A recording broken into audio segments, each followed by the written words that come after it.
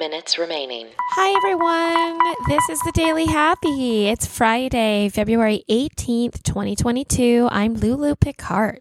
I'm Allison Burns. And whether you're waking up or winding down, we would love to be there for you. Yeah. And if you want to be there for us, you can go to our Instagram at This Is The Daily Happy or Twitter at This Is The DH and click on the link in bio to check out our affiliate links. This week, it's Buzzsprout. That's right. Okay, so just like many of your favorite hobbies, everybody listening, we started this in the middle of the pandemic. Yeah. We actually started March 16th, 2020, which is incredible. So first, before I go into my little COVID story, Allison, are there any pandemic hobbies that you have besides a second podcast that have stuck? Oh, no. What didn't stick? What didn't stick? I thought I would bike ride a lot more. I bought a bike. Oh, you bought the bike. Yeah. Oh, yeah. I don't bike ride. We made an in-home gym. We don't use it. We go to the gym. And by in-home, I mean, like, we bought a bunch of stuff. You know what I mean? Yeah. Just like you put it stuff in the for garage, gym. right? Like, yeah, we put it in the garage. And I told myself I was gonna learn to play the piano, like, better, because I can kind of play. I still haven't gotten around to that. Or it didn't stick, I should say. I got busy. Yeah, that's a lot of time. It is a lot of time. And, like, I do enjoy all of those things. But, yeah, it was – when you have the time and you're at home, it's just easier. And then when life gets back in the way, you're like, oh, yeah, that thing I was going to do. Well, and for a while, I feel like those pandemic hobbies became the only thing you had to schedule around. Yeah. So I know that for yoga, I would be like, well, I got to get up and I guess I'll put in my schedule. I'll do yoga at, 11. Then I guess maybe I'll do it again at 6.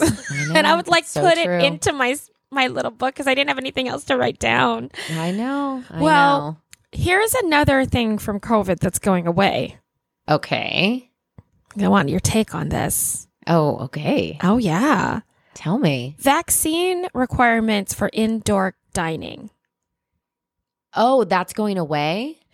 Yeah, well, New York has actually lifted its mandates for both vaccinations, indoor dining vaccinations and masking, which I didn't know.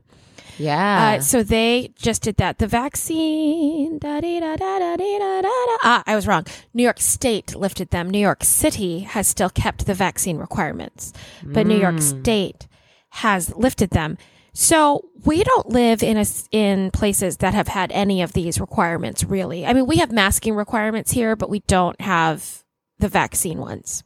Yeah, yeah. And you don't have to show. So you've actually not had to deal with this. When I went to New York, I found comfort in the fact that everyone in the restaurant was vaccinated. Yeah, I would see. Yeah, absolutely. I went to a bar I think that was one of the first bars I've been to in the pandemic because I knew everyone was vaccinated for some reason. I don't know what they've been doing with their lives. I don't know if they're like running around COVID wards on their off time. But in a world where there's a lot of uncertainty and you can't control most of it, it gave me a semblance of control.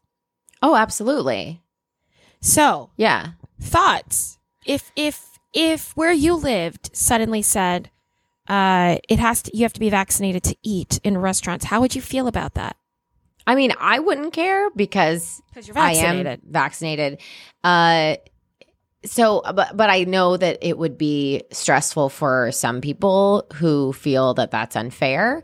Yeah, the only thing, and to be honest, the only thing that ever kind of creeps up is like, oh man, that's kind of give or take, right? So my mother-in-law is going through some treatments where her doctors are not allowing her at the moment to get vaccinated because of the treatments that she has to put into her body. So because of that, part of that, I mean, she's very careful. She wears her mask. She gets tested because her doctors test her, I think it's every 6 weeks. But I would feel sorry for people like that who like wouldn't be able to visit their favorite restaurants because of something that has been put on them that's so unfair anyway, like a disease or something. But I think that most people leave out the sentence, without a religious or medical exemption. But I believe... Oh, that's true. I believe most people carry... And maybe we start needing to say that out loud so that the first feeling isn't, well, what about the people who can't? Right? Because... That's true. Because there are religious and medical exemptions that are applicable in schools, in places of worship, at businesses, everything. Just like having a service animal, you could go into any restaurant, regardless of whether they say absolutely no dogs. Right. If you have a service animal and certification, they cannot take that accessibility away from you.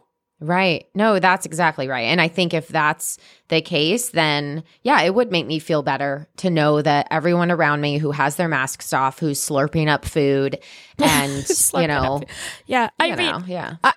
I'm ready for American Airlines to be like, this is the only vaxxed flight. And I'd be like, where is it going? That's where we're going on vacation this year. Yeah. And then you're like, drinks all around. Like, then it's like. Exactly. Yeah. I haven't eaten on a plane in 2 years. So I know. You just tell me where I can go. Oh, man. The hardest one was like when I flew to Seattle because I'm so conscious of it. And people say that the air on airplanes is very clean. Like they do? I've seen articles that say that currently, I don't know about forever, currently the air on airplanes is so overly filtered. Oh. That I believe your risk is the people that are within your 6 foot.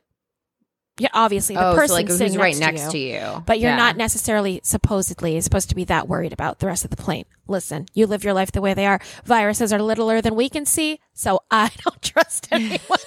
Like, how do you know there's not one rogue little virus that could? Because that would be me. I get like the rebel virus. Yeah. Well, and they always say too, like when you go on planes, that you should always like take your Emergen-C, your vitamin C, and also put is it Vaseline or what is it in your nose? It's Neosporin. Neosporin in your nose. Yeah. Yeah. So none of those little. I actually do the Zicam. I do the Zicam swabs. Oh. So those little zinc swabs that you can get. They kind of look like a COVID test.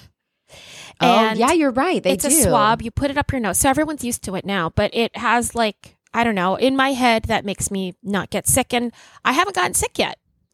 Yeah, that's great. I don't get sick very often. So either I am a woman of steel, which jury's out, or... I would agree with that. I'm doing something right. Listen, and if you're on a flight and you know it, I mean, that's what I'm talking about. I feel like people would be way less stressed, You'd be like just hanging out. Yeah. It's okay to fall asleep on the person next to you with your mouth open. Stuff like that. Yeah. So these changes in restaurants, they're happening all over the country. So wherever you are, if vaccine requirements for eating are important to you, figure out what's happening in your town. I mean, just in this one article, I'm seeing stories from Scottsdale, Arizona, Philadelphia, San Francisco. So this is really kind of like things are changing all over the country. And, just be safe. Be safe. Yeah. Well, there's also some countries that now are even requiring the booster. Like you have to show proof of booster. Proof of booster, right? And also, I hear there's a 4th booster coming down the. Listen, who knows? Really? Who knows? And there's a lot of things about this too. So in Philadelphia, this chef Mark Vetri actually said, "Listen, I prefer my team to be able to not wear a mask if they want. So we are going to check vaccine cards in order to protect his team, so they can work in their workplace feeling safe." Yeah. Yeah. So just be aware and also know every restaurateur is allowed to do whatever they want. So if you don't want to wear just don't go to that restaurant. Right. Yeah. Because you have a choice all the time. You have a choice, and your dollar is your vote. That's what I tell everyone.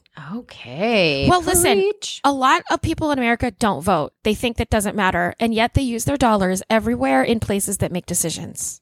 I really feel strongly about this. So every vendor that you spend from, you are voting on them having a business over another vendor.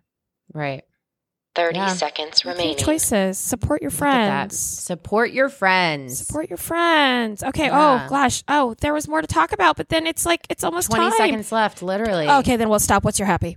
My happy is that I'm drinking an iced coffee on my new coaster. I don't know why that's my happy.